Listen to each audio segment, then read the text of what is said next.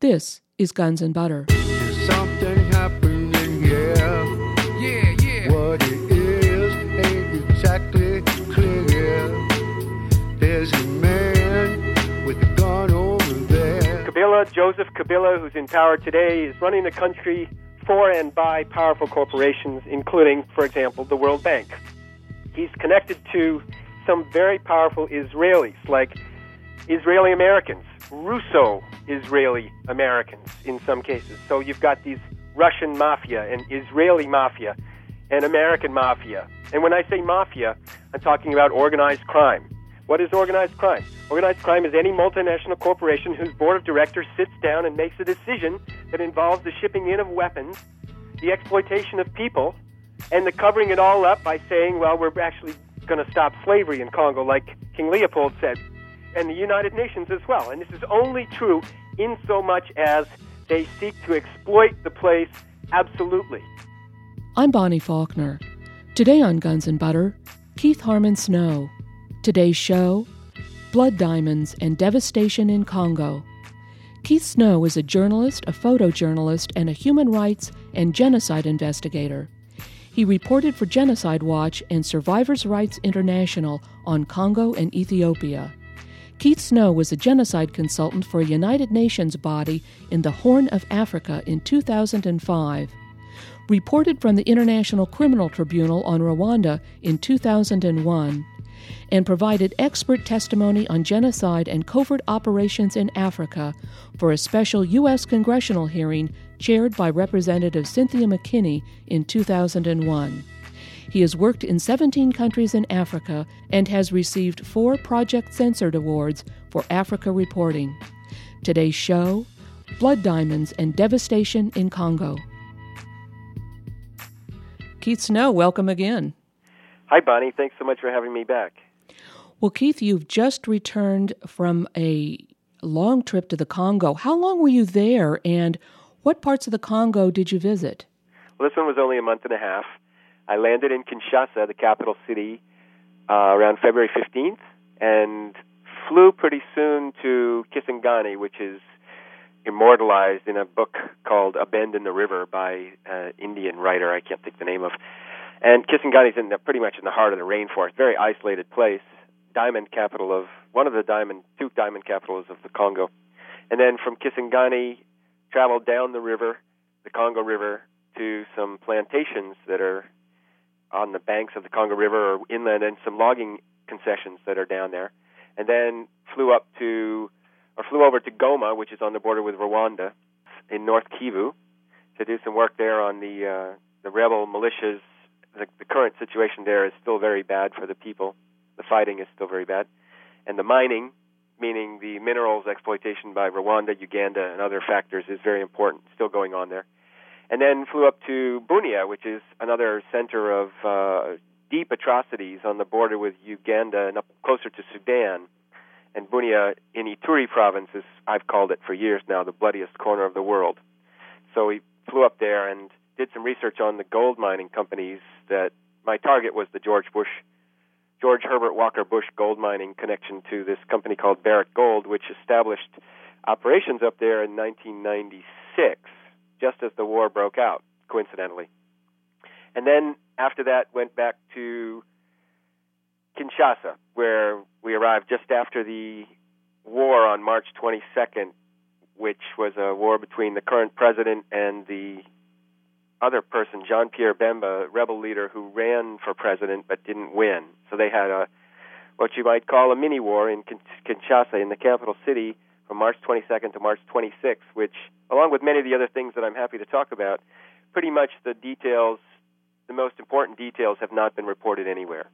So that's a quick overview of the recent trip to Congo.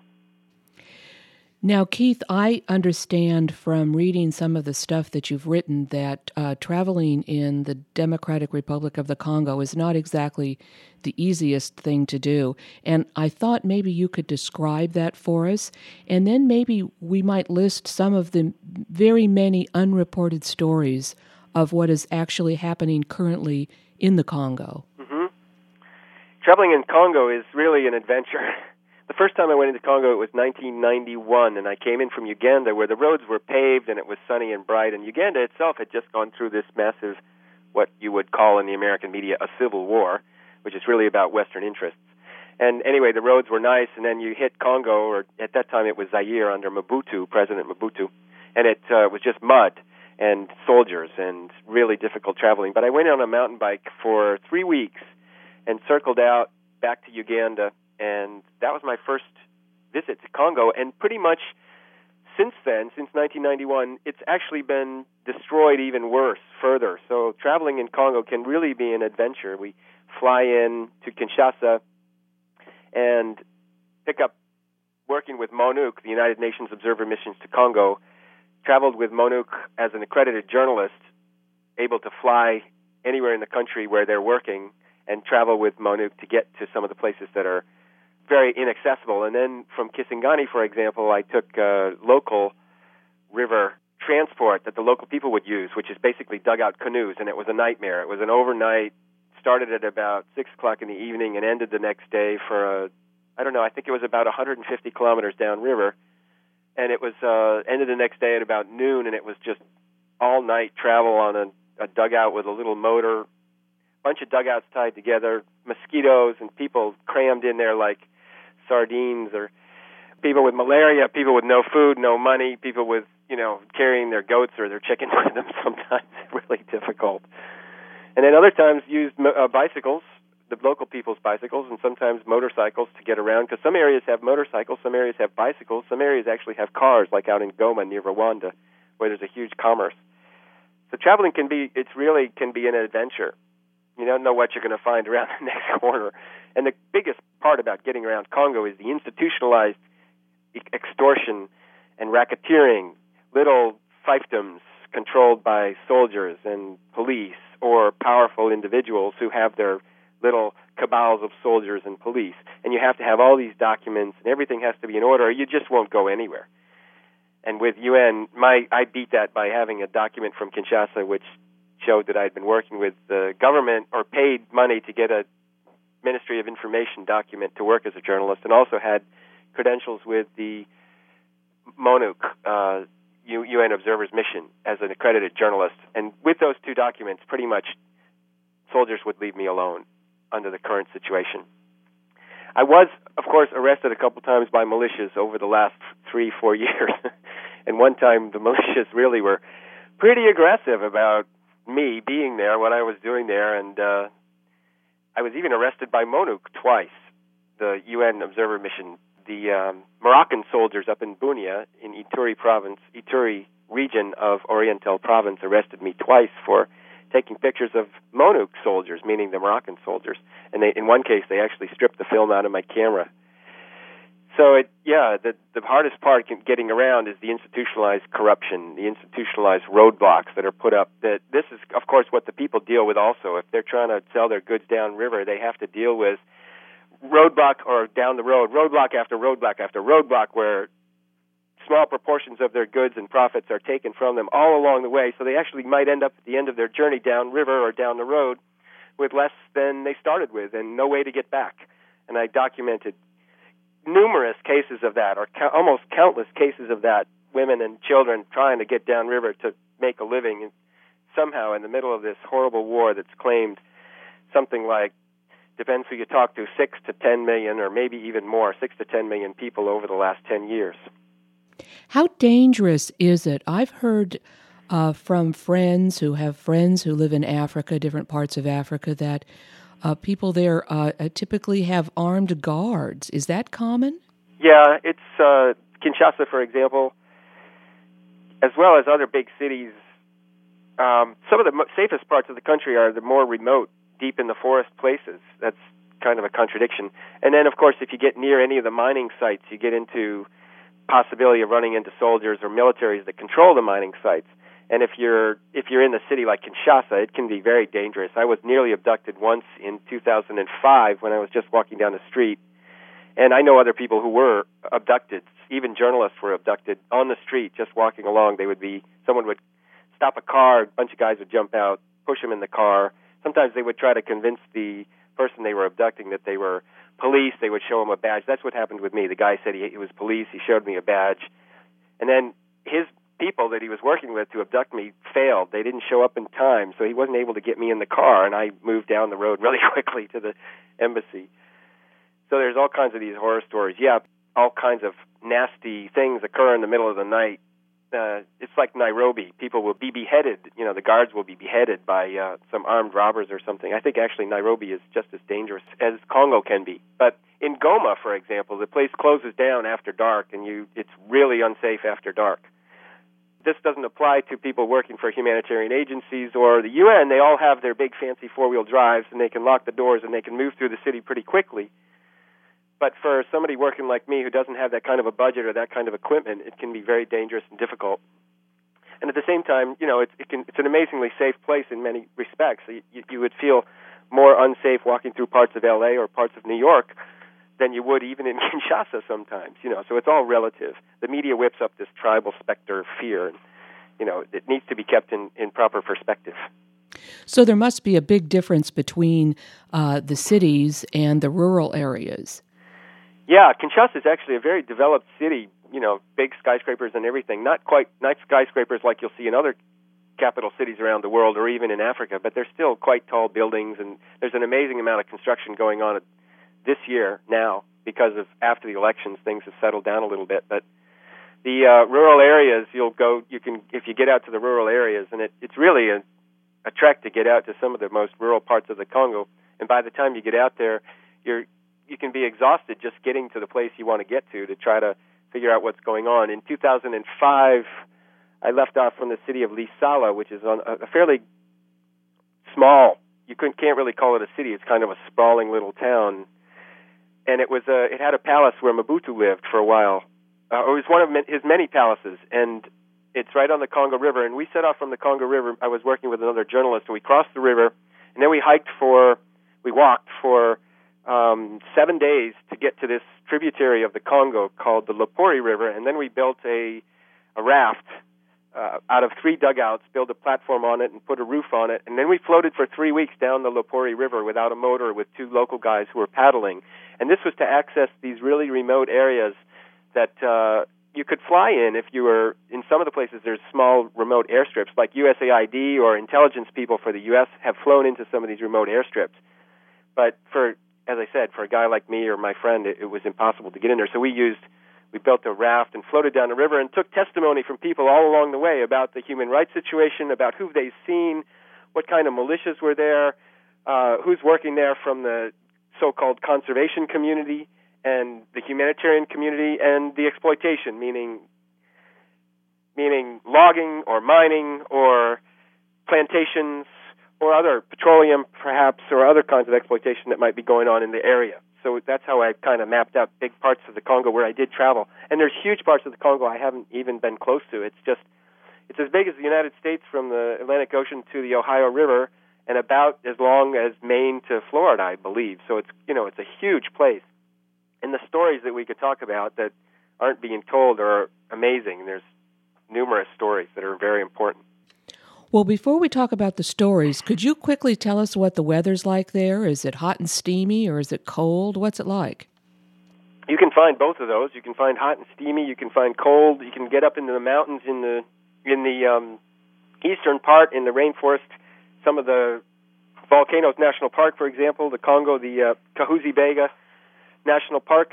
The mountains are quite high, and it can get quite cold, especially at night. Very cold, in fact. I slept out there with soldiers once. And then in Kinshasa, it's hot and steamy, and it's like I can't figure it out. Once I learned that it was a triple rainy season, means that there's 3 times a year that there would be long periods of rain.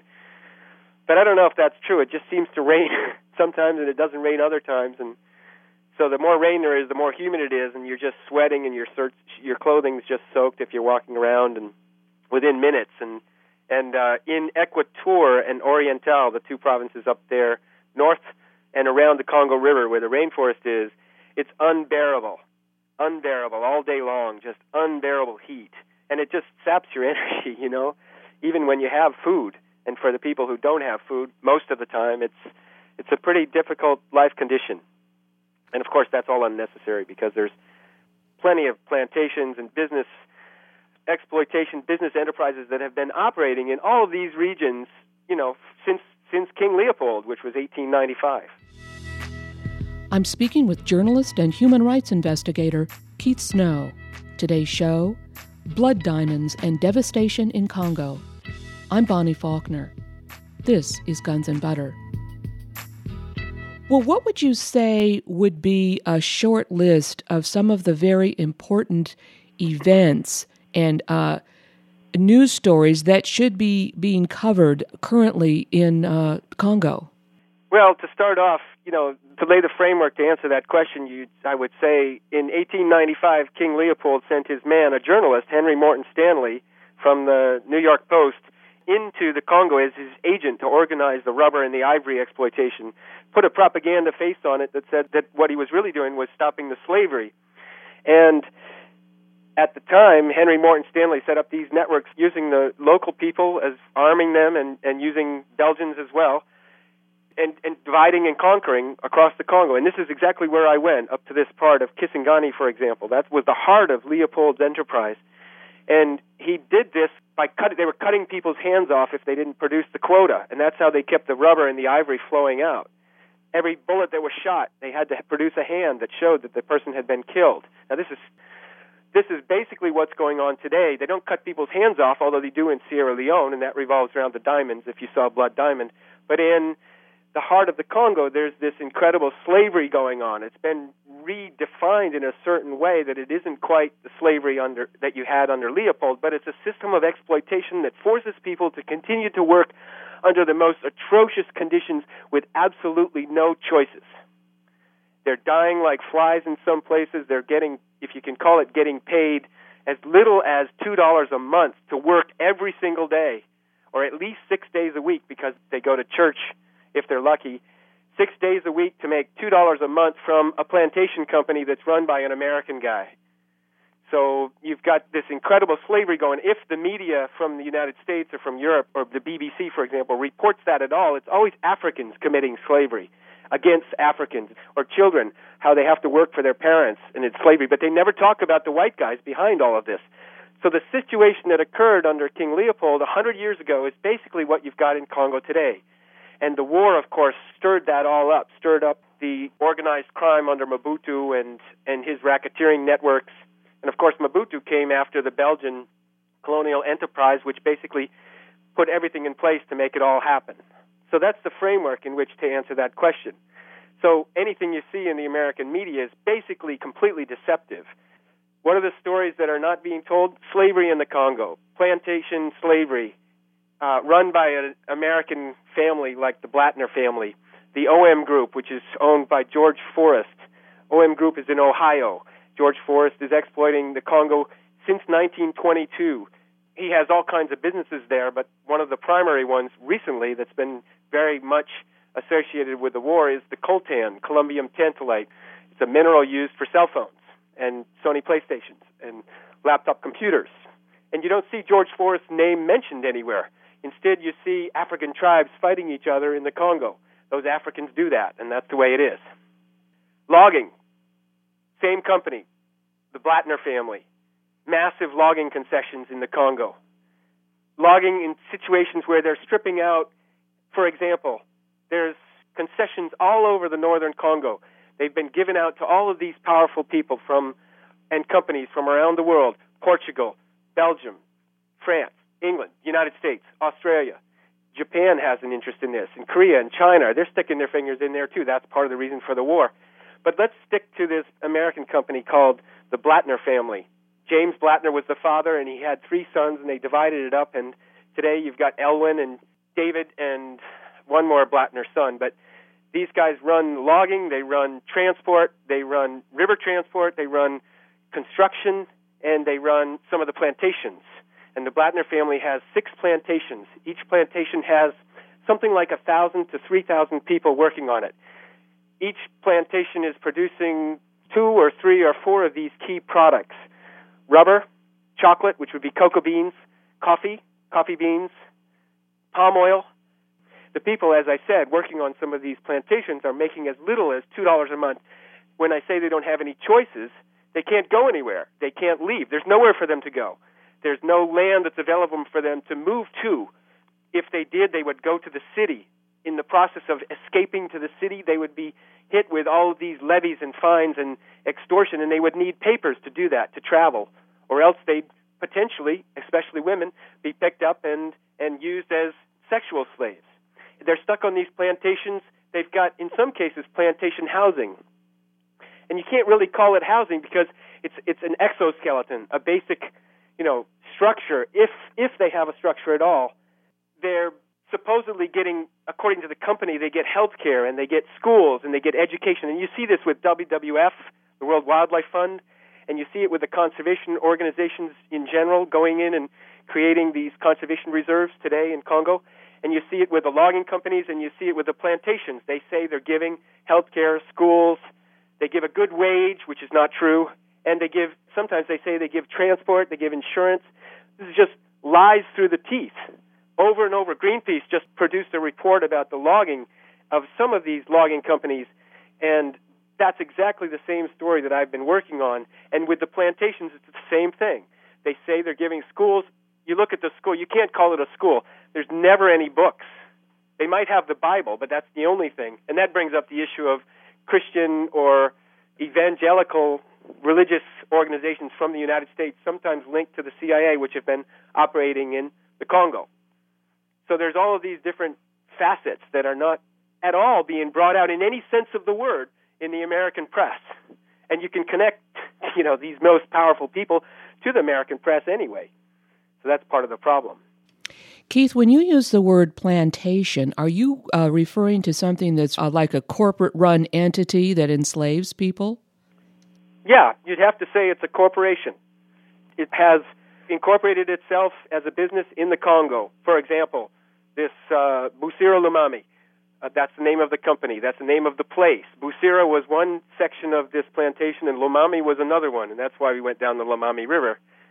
And Busiro Lumami was a plantation that was started, I think, I'm not sure of the numbers, it was either 1913 or 1922 or 1923 by the Belgians, soon after King Leopold. Of course, King Leopold had to give up his private fiefdom in the Congo to the Belgian government in 1909 or 1910.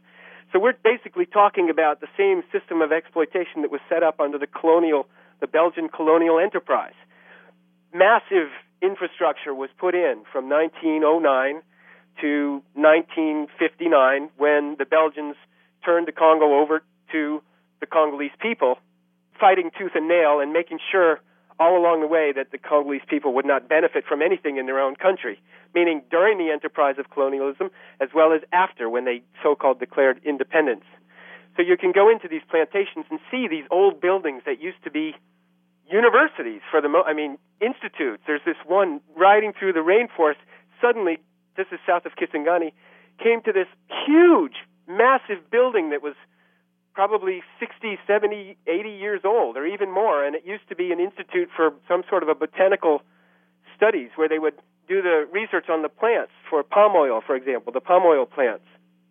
And it's completely abandoned now, and that's because the Belgians split. The system saw a reorganization under Mobutu that meant that a lot of the Belgian power structure left.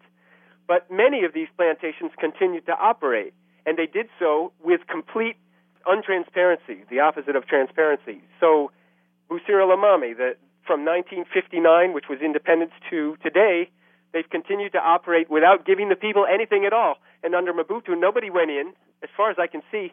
If you search the American media, there's no stories about the plantations during the Mobutu era. 1980s, 1990s. Look at the New York Times. There isn't a single story from the American press that connects these plantation owners from the United States, powerful Israeli Zionist connections in the United States, or French people or Belgian people in Europe that are running these plantations. You don't find anything like that. Instead, you find these racist stories about how Congo is just falling apart under Mobutu. But everything that existed under Mobutu, which was massive business for the United States, not deconstruction and deterioration, it was a massive business for the United States, still exists in Congo today. Some of it was destroyed during the war, but some of the very same people who profited significantly under Mobutu are profiting today. And in fact, they've gotten themselves elected because they had so much money to do so in what became known as the first free and independent elections in the Congo, which occurred in August of last year. Anybody who dares to open their mouth on one of these plantations will first be fired. And depending on the extent to which they have the audacity to open their mouth, they will be killed. And the average lifespan for people on these plantations might be 40 years old. They're dealing with diseases that they shouldn't be dealing with at all in this era, 2007. Massive epidemics of tuberculosis, malaria. AIDS isn't the number one killer in Congo. What these people are dealing with in the Congo, and it's the same in most of Africa, AIDS is not the killer. AIDS in the United States in media is a big propaganda campaign run by and for powerful interests that stand to benefit from, in one way or another, the manipulation of the public mind in the United States about this thing they call AIDS in Africa. The number one killer in Africa is malaria.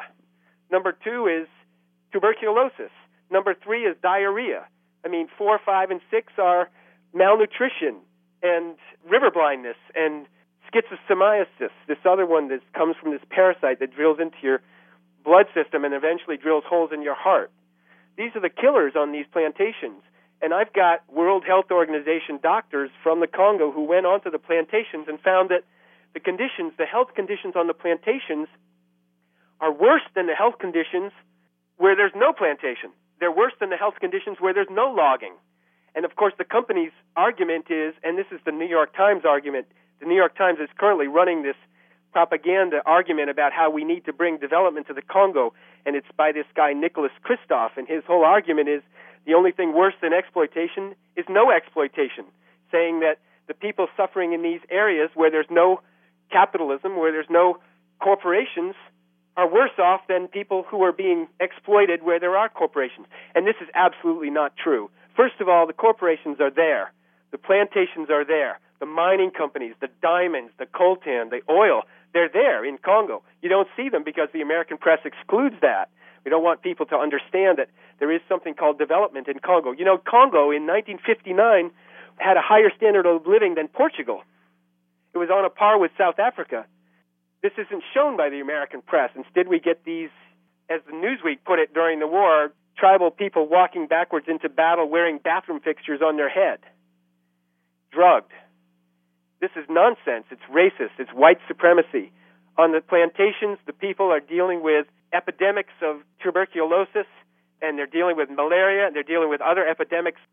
And the bottom line is, it's exploitation of labor. There's an infinite number of people, respectively, there's an infinite number of people to be working. As long as you keep the people absolutely desperate, poor, in a state of military control, you can keep the salaries at a bare minimum. You don't have to give them housing. You don't have to build their school that you supposedly promised them. You don't have to do any of that. On the plantations run by the Blattner family, in Busiro-Limami, for example, if anyone opens their mouth, they'll be fired. If they take it to the next level and they try to protest, they'll be arrested. They'll be taken to jail. They'll be put in jail. They'll be carried upriver to Kisangani and put in jail in Kisangani. If the family wants to get the person out, the village will try to raise enough money to try to bribe the officials to let the man go. And it's almost always a man that's been arrested. They don't arrest the women. They just take them as sexual slaves or mistreat them. Don't keep them, but mistreat them sexually. So the men are arrested. The villages couldn't be poorer. They couldn't be poorer. And they try to raise some money one way or another to get this person who's part of the village, part of the community, out of the prison. And they do that. And the amount of money that they raise isn't anything close to the kind of money that these companies are making on these products. And the company in Busiro-Limami, for example, they will pay the local police or the local military to arrest people who have stolen some of the products that they're producing. For example, palm nuts. Palm nuts are used for palm oil for this company, Busiro-Limami, this Blattner company. And the soldiers during the war and the police would actually go into the people's houses, the people who lived on the plantation, and under the claim that they have to search to make sure that no palm nuts have been stolen, and they would take whatever they wanted. And the people don't have anything, and I can show you, people will eventually see some pictures of this. The soldiers would go in, they'd claim they're checking to make sure there's no theft of the company's palm oil, palm nuts, and then they would take whatever they wanted. And now it's not quite that bad, but it's still serious. The police today are paid 2,000 Congolese francs for every person that they arrest for stealing palm nuts. Now, 2,000 Congolese francs is $4, but they're paid $4 for every person that they arrest. So there's an incentive to arrest people. And I told you the salary for people who work there in some cases is as little as 1,000 francs, which is $2 a month. So you see the disparity. Soldiers or police immediately get 2,000 francs if they arrest someone. And the person doesn't have any rights. There's no lawyers. You can't prove that they weren't on the plantation or didn't steal any palm nuts. They don't steal the palm nuts because their very life is threatened if they did. But the soldiers are arresting people for this because they're getting paid 2,000 francs per person to do that. I'm speaking with journalist and human rights investigator Keith Snow. Today's show, Blood Diamonds and Devastation in Congo. I'm Bonnie Faulkner. This is Guns and Butter. Could I ask you this? Yeah. The police and the soldiers then work for the government, which is what, been paid off by foreign corporations to do their bidding? The whole police and soldiers thing is complicated. The soldiers are supposed to be paid by the government. At the top levels, the soldiers at the top, the generals, the colonels, they're skimming. They're making a profit on different things, whether it's mining or it's their connection to some official or it's their providing security for a plantation. So the top-level people are getting paid. It comes from the government. The lower people, the lower soldiers, don't get paid, and this was true under Mobutu as well, and it was used as a tactic. Keep the people unpaid. It keeps them, in a certain sense, you keep the soldiers powerless. At the same time, they pilfer, they pillage, they rob, they steal, they loot, they kill, they rape, and they get themselves paid. You know, on one level, the soldiers themselves are victim of this incredible system whereby you've got phenomenal profits exiting the Congo every single day by and for these mostly white corporations or individuals who have their people at the top in Congo, but down at the lower levels, the money isn't trickling down to the soldiers, and they're being punished, for example, for committing atrocities. And really, in many cases, they've got their families, and they've got to find some way to keep themselves alive, and that's what they do. So it's a combination of things. In Busira Lumami, there's a kind of a force publique. It's a public force that's on the plantation itself that has a base. They travel around on the company trucks. They work at night watching plantation to make sure people aren't going in and cutting palm nuts at night. And we're talking, these plantations are vast areas of groves of palm nut trees or coffee or cocoa trees, plants. Huge, huge areas expanding as we speak with no regard for the people who actually own the land. But the soldiers themselves get some pay from, supposedly they get a paycheck from the government, but many times it'll be, for example, a mid-level police officer might be getting at least the promise of equivalent of $15 a month. That's nothing. You can't live on that. And that's a standard kind of a salary. It's not low or high as far as police go. The company and the government work together to keep the soldiers and the police in a state of rapacious existence so that it serves their interests. And at the same time, they reward the police. They reward the soldiers. So the question then arises, how did this enterprise, for example, the plantation, operate during the war? And the answer is the plantation owners, the Blattner family, Elwin Blattner, and his people that work for him at the top levels, especially his Belgian, what I call the slave master, the man that actually travels around to the plantations and oversees all of these plantations, they paid off both sides. They worked with both sides. They worked with the rebels in the rebel territory, and they worked with the government in the government territory. They funded the war. It's like betting on every horse. And the profits are so high that they can afford to do that. So they were shipping their product down the Congo River for the plantations that were in the government-held territories, and they were shipping their products out on airplanes through Uganda and Rwanda on the rebel-held territories. And what was coming in on those airplanes were weapons. Now, nobody has reported anything like this. When you talk about the war, are you referring to the recent war in March of 2007? No, but there was a war in March of 2007. It depends how you look at it. The war began in Congo. We can say the war began, well, you always have to take a step back. Officially, from my point of view, the war in Congo began in October of 1990 when Paul Kagame, trained by the United States, invaded Rwanda. In April of 1994, Kagame and his army, supported by the Pentagon, overthrew Rwanda.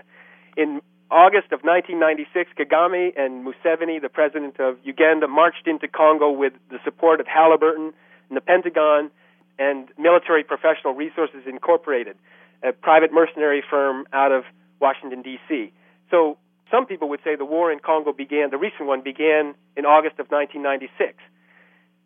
That war that began in August of 96 lasted 2 years. In 1998, they put this guy Kabila, the father, Laurent Kabila, in power in Kinshasa. But he turned around and he said no to the World Bank, and he said no to the IMF, and he said no to the Rwandans and Ugandans, and he threw them out. Suddenly, the Rwandans and Ugandans reinvaded the Congo, and now we're talking about Clinton, Bill Clinton. The people that support the Rwandans and Ugandans are Bill Clinton and his most powerful friends in many cases. And there's plenty of Republicans involved as well. But there's definitely this relationship between the Republicans and the Democrats and the current situation in the Congo and who has control of these, in many cases, mining areas. So in August or September of 1998, what the Congolese know as the first war of occupation began. So this guy Kabila was in power. Angola, Namibia, Libya all came to his support, and I think Zimbabwe came to his support, and they fought Uganda and Sudan. The government of Sudan came to his support, and they fought against the SPLA, which was the Sudan People's Liberation Army, who were supposedly in South Sudan, but they were part of it, and they fought against the UNITA, who was the rebels from Angola, who were supported by the CIA in the 1980s, and they supported the Rwandans and the Ugandans, and they fought against the Kabila side. Eventually, this guy Kabila was assassinated because, well, you just don't throw out the IMF and you don't throw out Bechtel. You just don't do that. And they put this other guy in power, and they named him Kabila, and I don't think his name is Kabila, and he's the guy who's the president today. So now the person that heads up the Congo is Joseph Kabila. Would you say that he then is more pliant than Laurent Kabila in terms of his dealings with foreign corporations? Joseph Kabila is an interesting case. He's a young guy. I think he saw what happened to this guy, Laurent Kabila. Whether or not that's his father doesn't matter. People of Congo at this point, a lot of them don't care whether he's Kabila's son. They don't believe he is, but they don't care. What they want to see is that Kabila runs the country the way a Congolese leader should run it, for and by the people. He is not doing that. Kabila, Joseph Kabila, who's in power today, is running the country for and by powerful corporations, including, for example, the World Bank. He's connected to some very powerful Israelis, like Israeli Americans, Russo-Israeli Americans in some cases. So you've got these Russian mafia and Israeli mafia and American mafia. And when I say mafia, I'm talking about organized crime. What is organized crime? Organized crime is any multinational corporation whose board of directors sits down and makes a decision that involves the shipping in of weapons, the exploitation of people, and the covering it all up by saying, well, we're actually going to stop slavery in Congo, like King Leopold said, and the United Nations as well. And this is only true in so much as they seek to exploit the place absolutely. If the corporations are prevented from mining the diamonds, I was going to ask you to speak about diamonds or blood diamonds. That's a big business in Congo as well, isn't it? It's at least $1 billion a year in diamonds coming out of Congo. Why was there a mini-war on March 22nd to March 26th? John Pierre Bemba, the rebel leader who started to fight in Congo during the Second War, meaning the First War of Occupation, 1998. John Pierre Bemba was a friend of Mobutu. His father was very close with Mobutu. He came out of the north of Congo, and he took over two-thirds of the north. He took over the northern area from around the Congo River, all north up to the Central African Republic, all the way across the country to Uganda, with Ugandan support. Ugandans and Rwandans had a partnership, and they joined this guy Bemba, and that became the rebel-held area. After the so-called peace treaty, eventually, the rebels were integrated into the government and what became known as the transitional government in the Congo, which was roughly 2002 until the elections of 2006. And in the transitional government, John Pierre Bemba was given the vice presidency of finance. And other rebel leaders were given other vice presidencies. And Kabila was given the presidency. So they had this power-sharing agreement from 2002 until 2006. You look behind each of them, and you find these not just diamonds, but certainly diamond mafias. So this guy, Tony Teixeira, Portuguese-born, lives in South Africa. John Pierre Bemba's wife is his daughter. Tony Teixeira's connections to mercenary companies like Sandline International, a British mercenary company, and Heritage Oil and Gas, a British company with connections to the Clintons.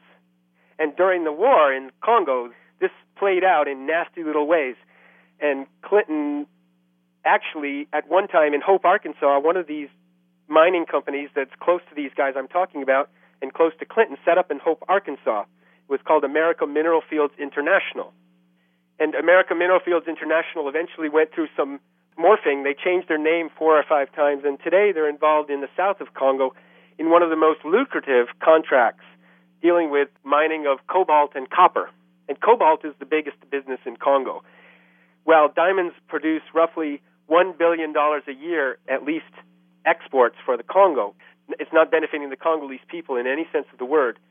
But cobalt, this guy Dan Gertler, who's very close with Kabila today, and he's one of these American, Israeli, Zionist forces involved in the Congo today, his father, grandfather are behind the diamond bourse in Tel Aviv.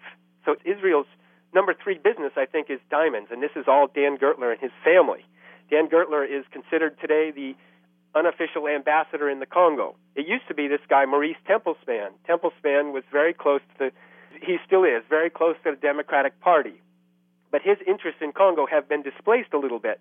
And Templespan's alliance with the Democratic Party, you've then got Gertler's alliance with Bush. So Gertler has been to the White House.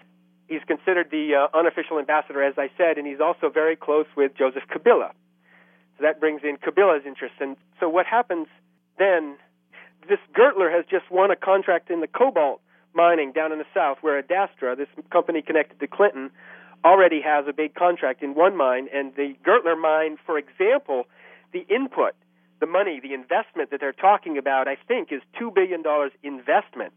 That tells you how much money is going to be made on the cobalt, you know, a 40, 50% profit in the end, because it's Congo. That's what they do there. I mean, they can literally get away with murder without paying anything and make 40, 50% profits. But the $2 billion investment compared to diamonds themselves, which are $1 billion in exports. So the cobalt is a massive, massive business. But going back to the diamonds, so on March 22nd to 26th of this year, just recently, there was this mini-war in Kinshasa, and it was the president and his diamond interests and mining interests and mercenary connections and petroleum connections and U.S. government connections fighting against John Pierre Bemba, the guy who didn't win the elections and wouldn't gracefully accept a lesser position in the government, which he was actually offered. They had a little war, and it's very clear how it all began, and they just started fighting. And what has not been reported about this little war is, first of all, that it was about mining and diamonds and all this, or that it was a cleaning. The international system at this point is tired of this guy Bemba, and they decided to get rid of him, meaning the most powerful people decided to fight against him and his powerful people and get rid of him, get him out of the scene, so that these corporations, which include, you know, humanitarian interests like the IRC or CARE International, they can make their profits, or big mining companies, or petroleum companies, or AIDS pharmaceutical companies like Pfizer, which is very close to the Condoleezza Rice, and also the Clintons. And this little war on the 22nd lasted about 3 days. They just blasted each other back and forth. Bemba put child soldiers on the street. They're called kidogo. You get children, you give them a gun, and you put them in the front. And when the troops come to fight against them, they're the first people that will be shot. And then the real battle-hardened soldiers are in the back.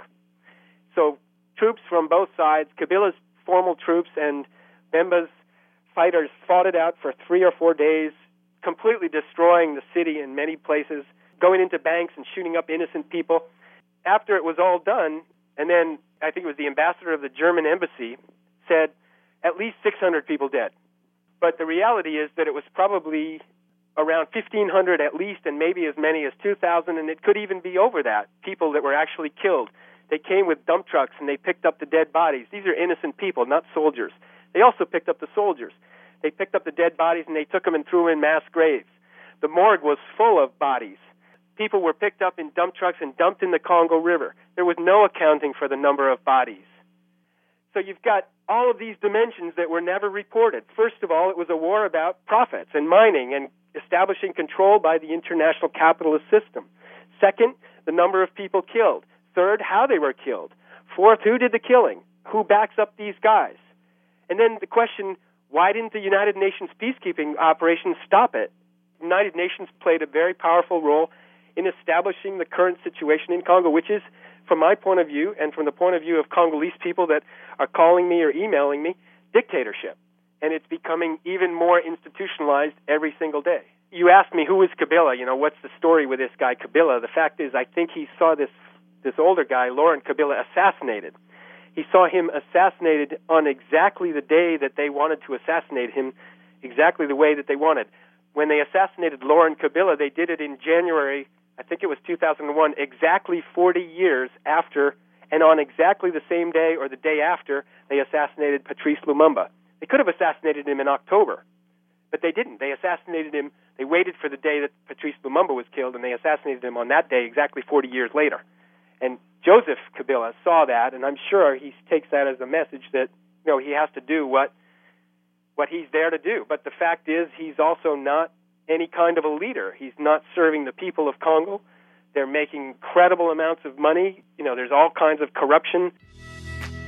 I'm speaking with journalist and human rights investigator Keith Snow. Today's show, Blood Diamonds and Devastation in Congo. I'm Bonnie Faulkner.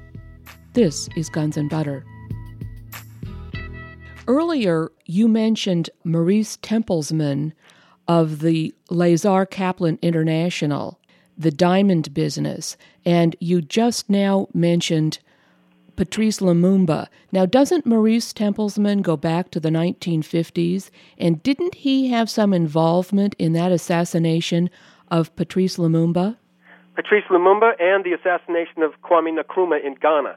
In fact, according to Janine Roberts, who's written a book called Glitter and Gold, which is about the diamond cartels, and she's FOIA'd Freedom of Information Act, or looked at all these documents, Maurice Tempelsman was likely involved in every single covert operation that's occurred in Africa since somewhere in the late 1950s when they assassinated Patrice Lumumba, I think it was 1960 or 61. But every single covert operation since then probably involved Maurice Tempelsman. Who is Maurice Tempelsman? Another untouchable. You don't see him in the media. He was Jackie Kennedy's lover.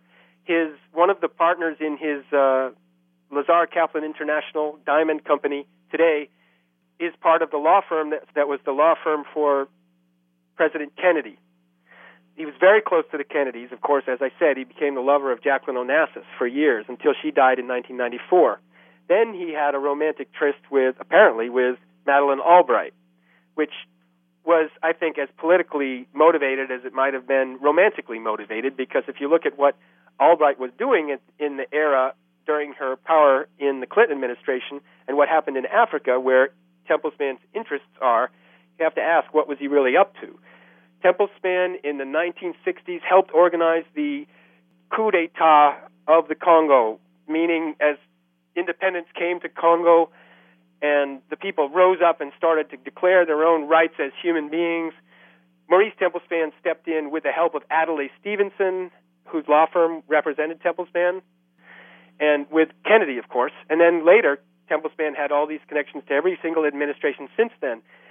The station chief for the CIA in Lumumbashi in the south, in Katanga, Lawrence Devlin, worked to make sure that Tempelsman interests were served through the CIA in the 1960s and 70s. And then he went to work for Tempelsman independently in the 1980s. Tempelsman's connections to the Council on Foreign Relations and to people like Frank Wisner. Who? Exactly. Frank Wisner. Frank Wisner's father helped organize Operation Mockingbird, which was the infiltration of the American media by the CIA. Tempelsman's connections to the intelligence community and to the Pentagon are incredibly deep, partly because in the 1960s he provided, at huge profit for himself, an unnecessary expense to the United States government and people, a huge industrial diamond stockpile that he claimed was necessary and that his people helped make happen. So all these diamonds were sold into the United States government. Tempelsman has funded and funds just about every single prominent Democrat you can name. Barack Obama, Hillary Clinton, Bill Clinton, Richard Gephardt. The list goes on and on. All of these people who serve his enterprise and keep it very well hidden. You don't see him published anywhere.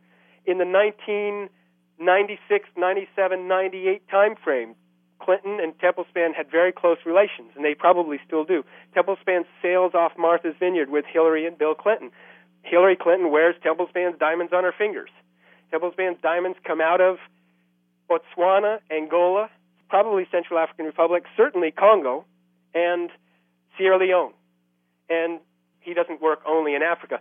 There's two major companies behind Maurice Templespan, Lazar Kaplan International and Leon Templespan and Sons.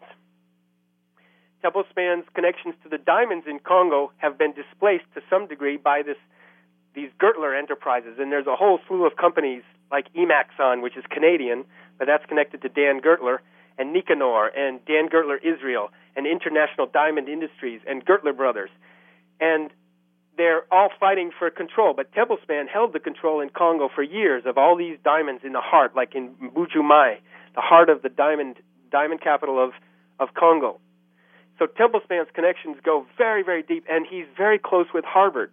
So when they did this blood diamonds, cleaning up the blood diamonds industries thing that they did in 2001, 2, and 3, where they produced something called the Kimberley process. It was produced through South Africa, through the diamond companies themselves, with the association of Harvard, some very powerful people at Harvard, like Robert Rotberg. And you look at the connections of Rotberg to the intelligence community, and they're very close to the CIA, very close to the National Security Agency, and that's who Templespan is. He's the National Security Agency. He is the intelligence community, and he moves in the most powerful circles in the world. And when they made the Kimberley process, when they did this Kimberley process, which was introduced to people through Blood Diamonds, when they saw the movie, they come to the end of the movie, it says, well, actually, in the beginning of the movie, it shows the people sitting around the boardroom. They're all white people, and they're in some fancy boardroom in Antwerp, Belgium, and they're talking about the necessity to clean up the diamonds because Global Witness has produced this disastrous report about how people are, it's outrageous, people are being killed in Africa for our diamond, we have to stop it. All this nonsense. And then at the end it says that the Kimberley process was instituted and the problem of blood diamonds no longer exists. 1%, if that, of diamonds today come from conflict areas or they're blood diamonds. This is nonsense. The entire system revolves around death, despair, and devastation. For example, the entire war in the Congo from 1996 to the lasting elements of war today revolved around diamonds. For one thing, a significant portion of it is about diamonds. So you can't say that the diamond problem has been cleaned up. But Maurice Templespan is very close to the Israelis. I mean, the whole board of the Templespan companies is Israeli Americans. And they're powerful law firms. They're from powerful law firms in New York or investment banks in New York and Washington, D.C. And they have deep connections to Israel. In fact, one of the websites that Templespan is connected to, and it's very difficult to find these, actually openly says that they work with the Israeli military. So we're talking about the Mossad. The Israeli CIA is the Mossad. And so we can name the powerful people who are connected to this, whether they're connected to Dan Gertler or whether they're connected to Maurice Templespan. And these would be Dan Gertler's closest friend, Chaim Leibowitz. And he's very close with Condoleezza Rice. And then there's Benny Steinmetz. Who's Benny Steinmetz? He has these two big companies. He's considered to be the number one De Beers site holder, and that means that he controls concessions and profits for De Beers by acting as a middleman. And De Beers is the Oppenheimer family, connected to Britain and connected to South Africa, which is based out of South Africa. And that brings up Anglo-American, the big De Beers Gold Company, which is partnered with Barrick Gold all across, I think, 7 sites in Africa. And Barrick Gold, of course, has as international advisors George Herbert Walker Bush. But going back, there's Templespan, and there's Dan Gertler, and there's Chaim Leibowitz, and there's Benny Steinmetz, and there's Lev Leviev, another powerful Russian Angolan connection, Israeli-Angolan connection. And then these guys, you can bring in all these other people, John Bredenkamp and Billy Rautenbach, and these are what I call the untouchables. Who's John Bredenkamp? He's one of the top 50 most wealthiest people in England, rumored to be worth $1 billion. He has businesses in the United States. Who's Billy Rautenbach? Ditto. And Tony Buckingham of Britain, he runs these mercenary companies, one of which is Heritage Oil and Gas, another of which was connected to the Clinton Adastra American Mineral Fields Company. And Heritage Oil and Gas, for example, is sinking oil wells on the border with Congo, between Uganda and Congo. And some phenomenal amount of oil, enough to spark this war with the Congo, which is what happened. It was partly about the oil under Lake Albert. And the oil is going to be shipped out through Uganda to Kenya, where the U.S. has a military base. Uganda and Kenya are completely in the U.S. military camp anyway, and the pipeline to ship out the oil for this guy, Tony Buckingham, and all his powerful friends, which include some of these untouchables you'll never hear about who are the closest friends of Bill Clinton, is the pipeline's being built by Bechtel Corporation. So it's incredibly nasty hornet's nest. So when you use the word untouchable, you're talking about all of the captains of industry. Yeah, most powerful people in the world. People that, if they show up anywhere in the media, it might be on the society pages, but Templesman refuses to let himself even show up on the society pages. Keith Snow, thank you very much. You're welcome, Bonnie. I appreciate it very much. People should really be aware that there's all kinds of things that can be done. It's not hopeless. They aren't helpless. They shouldn't feel despair. They should feel a certain sense of outrage because of the kind of loss of life and suffering that we're talking about, which, of course, also hasn't been brought out by the media. But I hope people will take from this the idea that they're being enlightened in a certain way and can use that information to do something positive. Certainly, it's very easy to boycott the diamond industry. Something happening, yeah. What it is ain't exactly clear. There's a man with a gun over there. I've been speaking with journalist, photojournalist, and human rights and genocide investigator Keith Harmon Snow. Today's show, Blood Diamonds and Devastation in Congo. In addition to working as a genocide consultant for a United Nations body in the Horn of Africa in 2005, Keith Snow researched and reported for Genocide Watch and Survivors' Rights International on Congo and Ethiopia. He is a 4-time Project Censored Award winner for reports on Africa. Keith Snow's essays and journalism, including Hotel Rwanda, Hollywood and the Holocaust in Central Africa, are posted at his website at www.allthingspass.com. That's www.allthingspass.com. You can contact Keith Snow by email at keith.harmon.snow@gmail.com. That's keith.harmon.snow@gmail.com. Guns and Butter is edited and produced by Bonnie Faulkner and Yara Mako. To leave comments or order copies of the show, email us at faulkner@gunsandbutter.net. That's faulkner@gunsandbutter.net, or visit our website at www.gunsandbutter.net. Yo, these are some serious times that we living in, G. And a new world order is about to begin. You know what I'm saying? Now the question is, are you ready for the real revolution, which is the evolution of the mind? If you seek, then you shall find that we all come from the divine. You dig what I'm saying? Now if you take heed to the words of wisdom that are written on the walls of life, then universally we will stand, and divided we will fall, because love conquers all. You understand what I'm saying? This is a call to all you sleeping souls. Wake up and take control of your own cipher, and be on the lookout for the spirit snipers trying to steal your light. You know what I'm saying? Look within inside yourself for peace. Give thanks, live life, and release. You dig me?